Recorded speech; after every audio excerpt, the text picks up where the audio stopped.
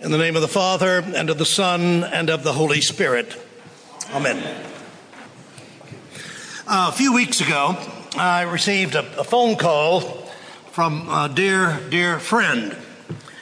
He refers to me, I guess, sort of in the British Anglican tradition as the vicar. And so anytime he calls, he says, "Hey, vicar." And of course, I know immediately who it is. And so the phone rang and, "Hello, hey, vicar." And I knew it was Tree. Now, that's not his real name. That's his nickname. And Jane would kill me if I told the story of how he got his nickname. So sometime, if you ever want to know it, I'll tell you in private. It's a great story. But his name is Tree. So it was Tree's story. And I said, "Hey, Tree, how are you?" And he said, "Well, what I want to know is, how are you?" And I said, "Tree, I'm fine. I'm doing okay. Things have been kind of busy, but I'm fine." Maybe it was sort of the tone of my voice or the way I hesitated or something, but he said, "Vicar, who are you trying to convince that you are fine? You or me?" Pretty perceptive. I'm sure that every one of you have had phone conversations of that nature. And sometimes we go on to talk about family or where we've been. Usually, if you stop and think about it, conversations like that focus on the circumstances of life, kind of the surface stuff, if you will. We might be busy, and we might be fine. We might be getting all our work done and fulfilling our obligations and caring for our families, but there is a difference. There's a vast difference between doing life and having life within us. Between doing life and having real life within us. That's the issue. I might even go so far as to say that is the primary issue that Jesus is concerned about all the time. Not just doing life, but having real life within us. But it's primarily the focus of today's gospel. And it's important enough that it's been the subject, it's been the theme of the last several weeks of Gospels. And each week, over these past 4 weeks, has brought us closer to that unspoken question which is behind today's gospel. Is there life within you? Is there life within you? It's a hard question, and one probably a great deal of the time we ignore or avoid. That question, if we really delve with it and get into it, forces us to discover, to recognize, to acknowledge that hunger, that real hunger that's within us, and the kind of life for which Jesus wants to feed us.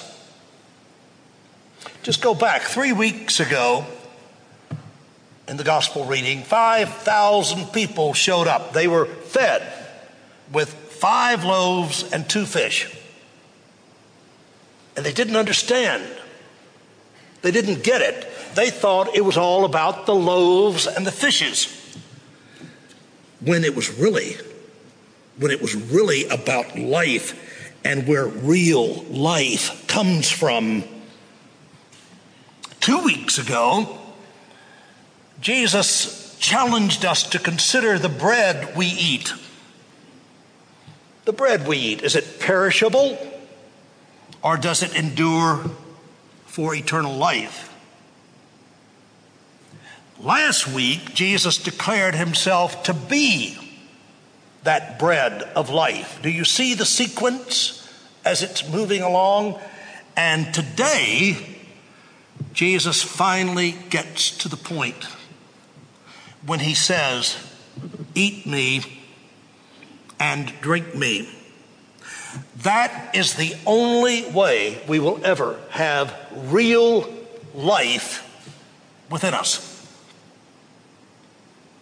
Any other diet leaves us empty, shallow, hungering for something more. And Jesus is also talking about more than just physical or biological life. He's talking about that kind of life that's beyond words. It's indescribable. It's indescribable, and yet you know it when you taste it.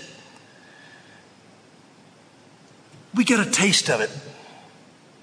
We get a taste of it when we love so deeply and profoundly that everything about us dies. And yet, at that very moment, somehow we are more alive than we've ever been before. We know ourselves to be part, at that moment, part of something larger, more beautiful, more holy than anything we could have ever done. And at that moment, we're tasting real life.